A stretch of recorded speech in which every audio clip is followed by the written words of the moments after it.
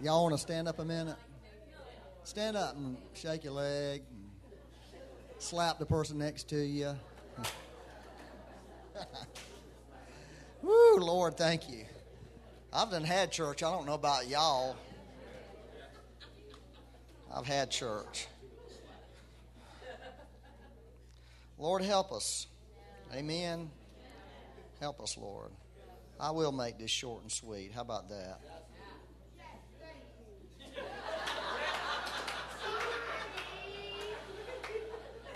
Yeah, I'm not going to say nothing. So, amen. All righty. I want to read two scriptures right quick. First one is going to be Psalm 16:11. It says this: "You will show me the path of life. In your presence is fullness of joy. At your right hand are pleasures forevermore." Amen. Now I'm going to read 2 Corinthians chapter 12, verse 9. "And he said to me, my grace is sufficient for you, for my strength is made perfect in weakness. Therefore, most gladly, I would rather boast in my infirmities, that the power of Christ may rest upon me." So what I wanted to talk to you about is the path of life. Everybody say path of life. God has given each one of us a unique and individual walk with Him. And what David said there, he called it the path of life. Paul called it the course. I finished my race. I finished my course. We all have something personal and individual that God gives us to walk out with other people. And sometimes God puts people with you, and sometimes you may not feel that, but there's people all over the world that are walking the same path that you and I are walking. We're all walking one big, huge path. It's called God's love and God's heart, but we have different parts to that. And so I don't know if you were here last week that Donna Culler mentioned those two scriptures, that she gave us those two verses many years ago, and she gave them to us in a time of probably one of the worst time of our entire life. Is we had lost a child, and she gave us the one, "In your presence is fullness of joy." That was our little girl's name. Her name was Hannah Joy. We have another Hannah Joy now, a granddaughter, but we had a daughter named Hannah Joy. But we had another daughter named Rebecca Grace. And so Donna, it was like a little play on word. In my presence is fullness of joy. My grace is sufficient for you. You get that? The little play on words. And we didn't really realize at the time, didn't know at the time, that God was establishing something in our hearts at that time. We couldn't see it because it was obviously a very dark time, very, very difficult time for us. But God was doing something in us that was invisible, but would literally set the course of our life. Literally, those two verses have really set the course of our life. And so I wanted to read this thing here, Genesis 2:8, and I'll get back to that in a second. Genesis 2:8, it says, "The Lord God planted a garden eastward in Eden, and there He put the man whom He had formed." And so I wanted to point out this: God did not create the garden.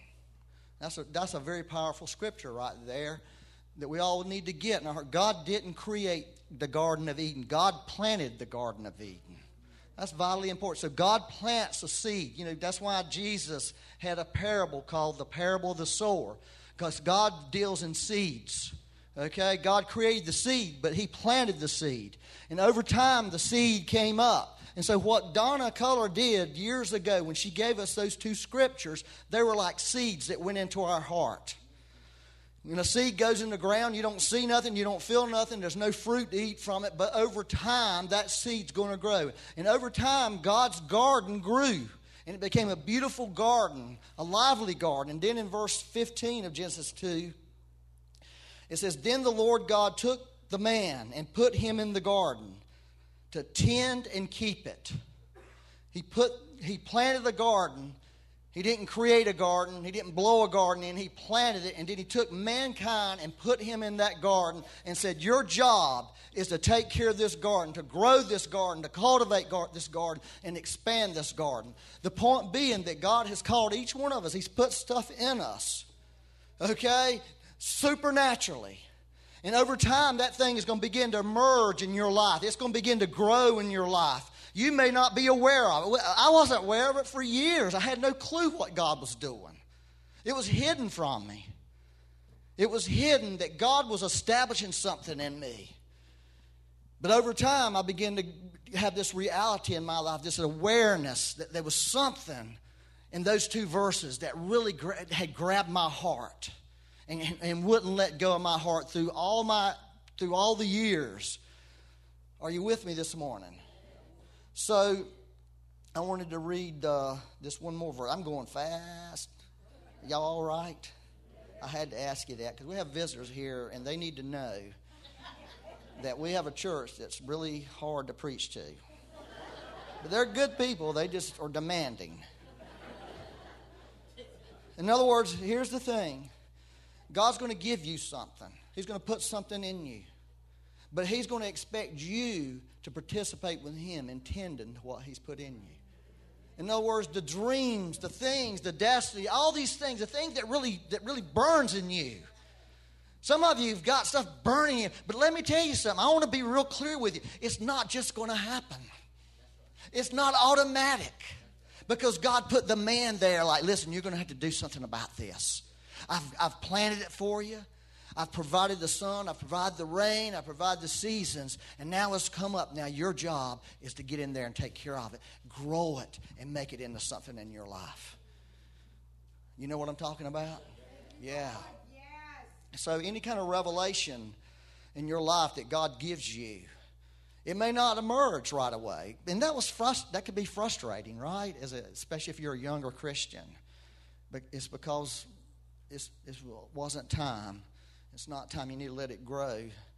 The Bible in Proverbs 4:18 says, the path of the righteous shines brighter and brighter until the full day. And so what will happen in your life is this revelation, the word of the Lord, the thing that God's put in you will begin to develop as you go if you are working with God. Are you hearing what I'm saying? If you are allowed, it will begin to grow in you, and it'll become more and more and more apparent to you what God has really put in you and what God has really called you to do in life. I'm not talking about just a calling like as a prophet or a pastor. I'm talking about the thing in your life that you really want to go after, and everything else that you do, that's the background of it. Everything that you do in your life and all your motivations, you're motivated by something. Okay? Are y'all motivated by something this morning? Is there something running in the back? It's like a program running in the background of your heart that affects your thinking, affects your choices, affects your decisions. I promise you have that if you're in Christ. You may not be paying attention to it, but you have that, and you have the potential. You have the potential in you to develop that thing and allow that thing to come forth and blossom in your life. But you're going to have to do something about it. You're going to have to participate. That wellness center didn't happen. It wasn't just plopped out of heaven and everything's going to work. Somebody had to go to work. Somebody had to pour sweat into it. Somebody had to pour their heart into it. Somebody lay awake at night trying to figure out how to make this thing work. This is reality, y'all. This is what I'm talking about, is reality. If you really want to see what your purpose in life, your destiny in life, you're going to have to really get with God and go to work. And it's a good work. Anyways, let me read this little verse here. I've spent 8 minutes on that. This is a beautiful scripture. We love it. One thing I've desired of the Lord, that I will seek. See, David had that thing. He had something working in his heart. He had that one thing. One thing. One thing. One thing I've desired of the Lord. And that's the thing I'm going to seek after. That's the thing I'm going to pursue in my life. I might pursue a lot of other things, but I'm always going to go back to that one thing. And I'm not going to pursue other things that's going to take me away from that one thing.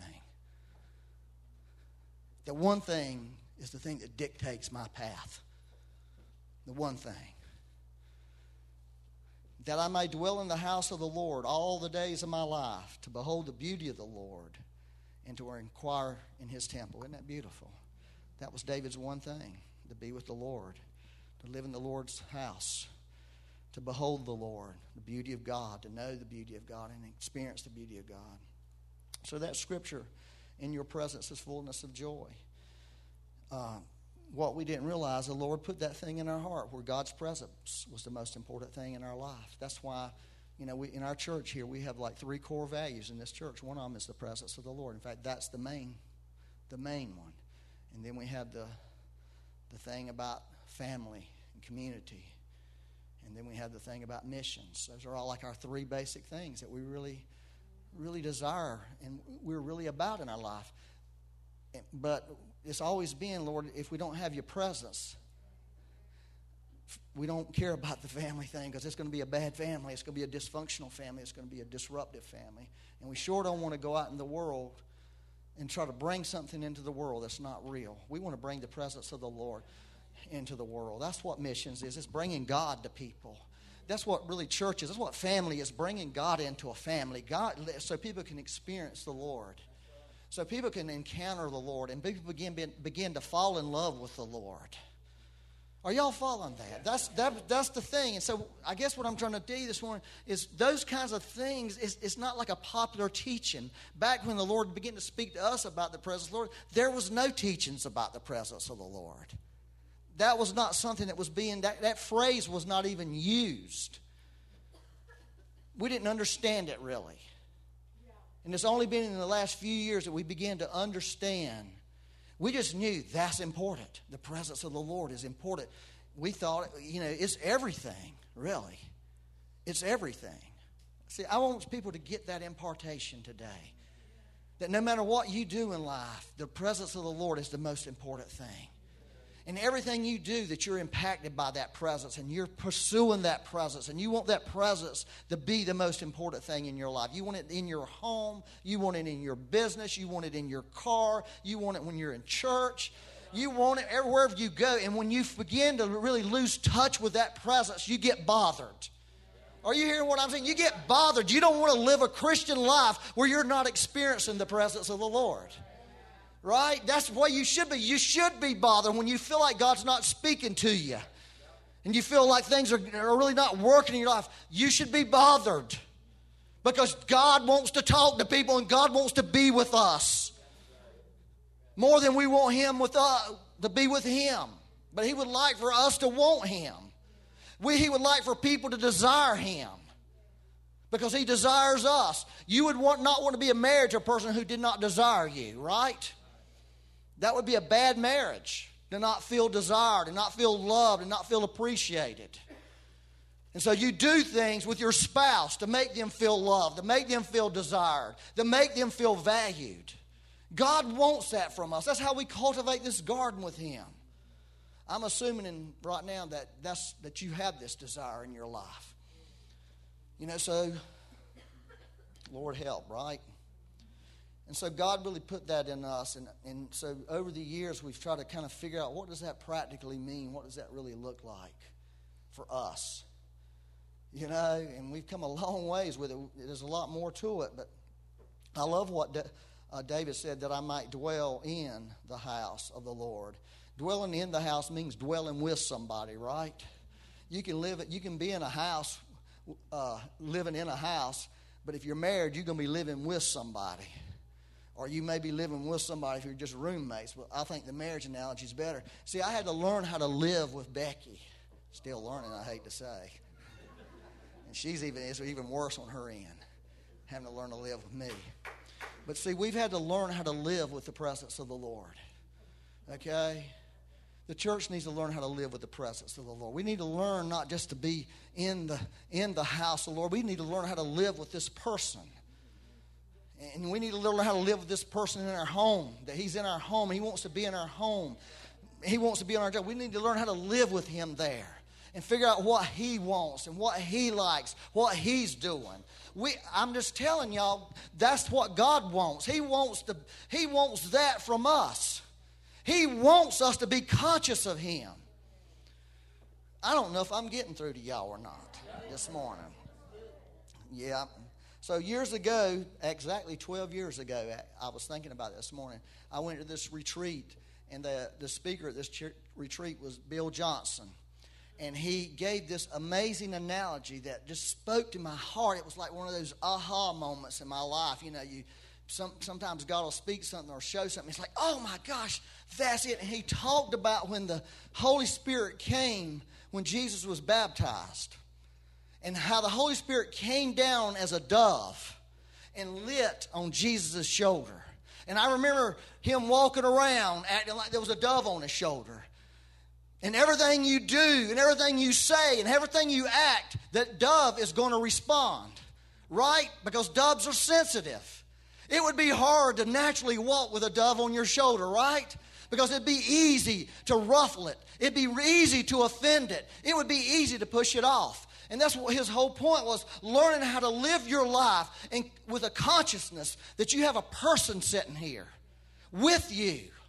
And everything you do will affect that person. It's not just affecting you, but it's affecting him.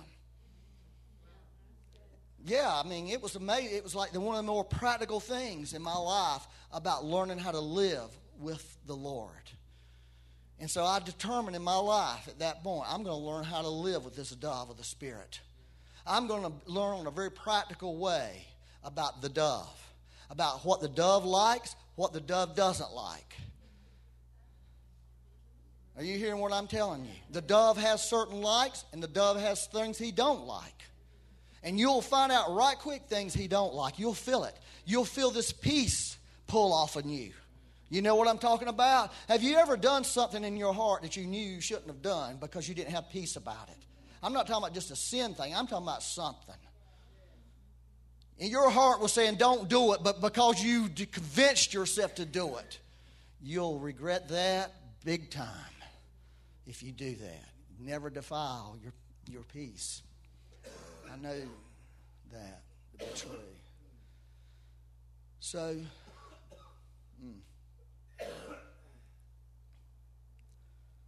there was two scriptures. One of them that's real practical, that talks about living with a dove. This is easy peasy right here, but it's not easy peasy to live. One of them is out of Ephesians. Did I give you those scriptures? Ephesians 4:30. It says, "Do not grieve the Holy Spirit of God, by whom you were sealed for the day of redemption." Do not grieve the Holy Spirit of God. Grieve means to cause grief. In other words, God can feel grief. You know what grief is, right? Something that makes you feel sorrowful. Something that feels hurtful to you. That has to do with sin or not obeying what he asks you to do. So God feels grief when we sin, y'all. It hurts him. God is hurt by our sin. And God is hurt when he asks you to do something and you don't do it. He's hurt. It hurts him. And so that is something that's really important if you're going to learn how to live with the presence of the Lord. Is knowing that God has feelings. And when we do things that are not right, it affects him. It don't just affect you, it affects God. And that dove will kind of lift off of him. He won't forsake you. He won't run away from you. But that presence of the Lord will begin to drain out of your life. You won't have that consciousness of him until you make it right with him. It's just like in a marriage. If I do something to hurt Becky, I know Becky loves me. I know she's not going to leave me. I know she's not going to do something mean to me. But I know there's a pinch in our relationship. There's something in our relationship that has come between us. And the only way that I can get that right with her, to get that thing out of the way, is humble myself and tell her I'm sorry and work through it. She don't do I'm sorry. I forgive you, but... You know what I'm talking about? Like, I don't want to talk about it no more, Becky. I told you I was sorry. Can't we just leave it at that? Why do I got to talk to you an hour about why I did this stupid thing? I'm stupid. That's my answer. I'm just stupid. I'm sorry I'm so stupid and did that. Can you just accept that? You married me, so what does that say? She likes to talk it through. I'm like, I'm done. I said, I'm sorry, let's move on. Life's good. Not her. You're going to talk it through, son, if you're going to really be sorrowful. You know, I'm about done, so I was done before I started, right, Becky? It's called grieving the Holy Spirit. So we need to become consciously aware of the Lord's presence and the Lord's feelings, just like we are of our spouse. That we don't just do bad things and hurt them and not make things right with them. The other thing has to do with quenching the Holy Spirit. It says, do not quench. This is 1 Thessalonians 5:19.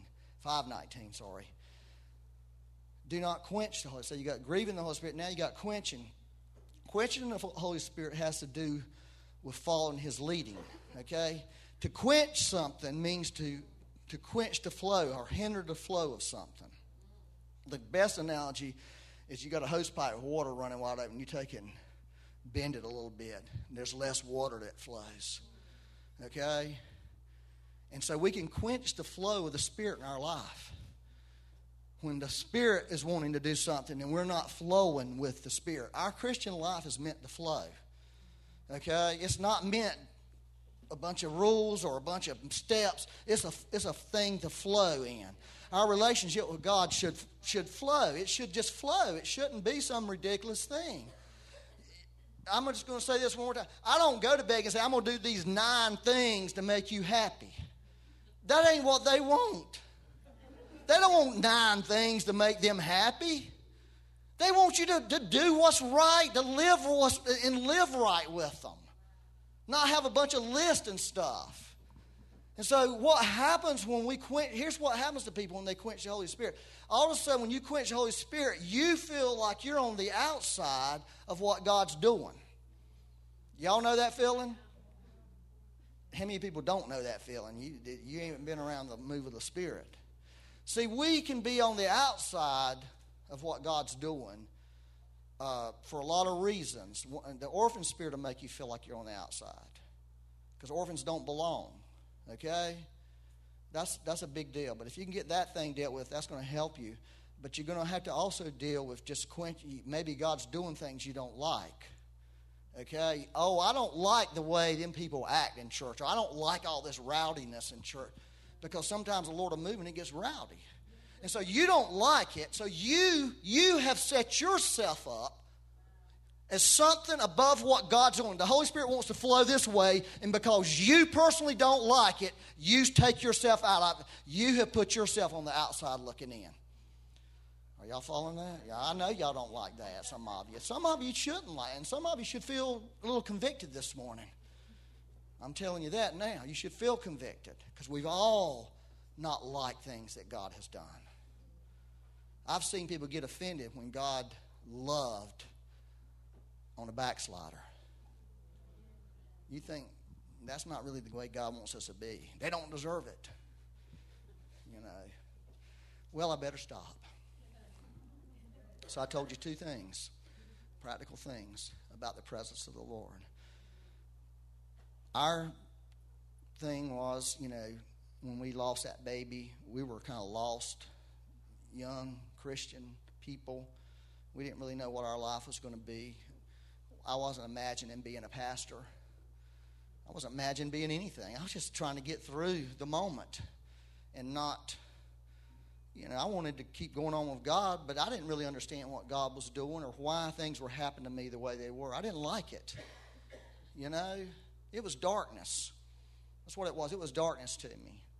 Real darkness to me. And it was real hurtful to me because I had a belief about God that didn't line up with my situation and my circumstances. And so I felt real disappointed and real hurt by God. You know what I'm saying?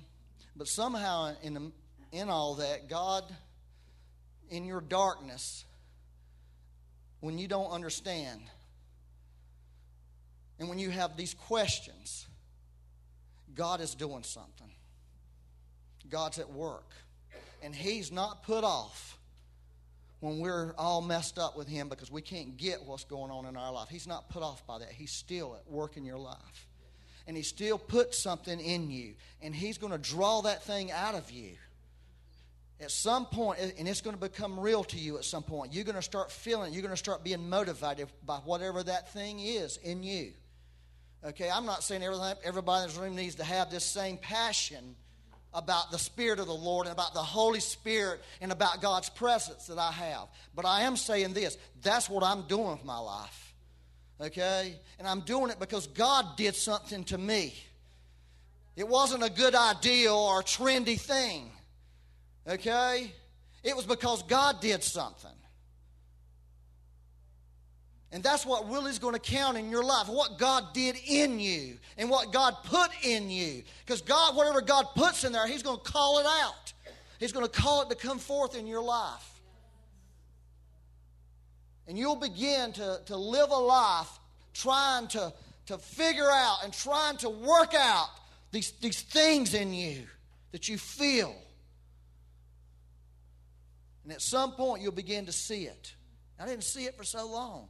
The beautiful thing about it, all this is, my grace is sufficient for you. Is God doesn't put all this in you and then try to get you to work it all out by yourself. He gives you the grace to walk it out. That's why those two scriptures have worked together in my life. He's given me a grace. He's put a grace on me for His presence. And whatever it is for you, He'll put that grace on you so you can walk this thing out and live this thing out. Otherwise, you'll never come into fullness. You'll never live the life that God has called you to live. And you'll grow old, and it's like I read sometimes, you never hear about old people that are on the deathbed saying, I wish I'd have worked more. Right? People who are dying, they ask them things. That is not one of them that ever shows up. I wish I'd have stayed at work more. Most of it is I wish I'd have spent more time with my family, or I wish I'd have loved the people around me. I wish I'd have told people I loved them. I wish I'd have done the things that God put in me instead of being afraid or whatever. That's the kind of things that people, when they're on their deathbed, talk about. It's not about all the other stuff that we put so much focus on. What God has put in you is the most important thing there is for your life. It really is. It's the most important thing. I want you to stand up and I'll pray for you right quick. Let the Holy Ghost flow, right? Did anybody get anything out of this? Hey, I got to do a great funeral the other day. Pam, Jolly's dad. It was awesome. He was an awesome man. But, oh, Lord, I got in there. I looked at the congregation. I was like, Lord, have mercy on me. They looked hard as rocks at me. Thought, man, I got my work cut out for me, Lord. If anything's going to happen in here, you better do something. These people were staring me down like I didn't belong. They were mountain people. You know how they are, but I said, Lord, please help me. Please help me, Lord. You know, because I don't want to get over here and just talk. I want you to say something to these people.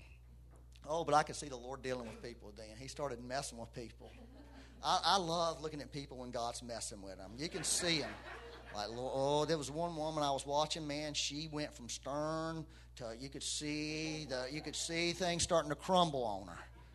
You could see her kind of shifting around a lot. And then I could see these little tears coming off down. Like, oh, God, you done got her.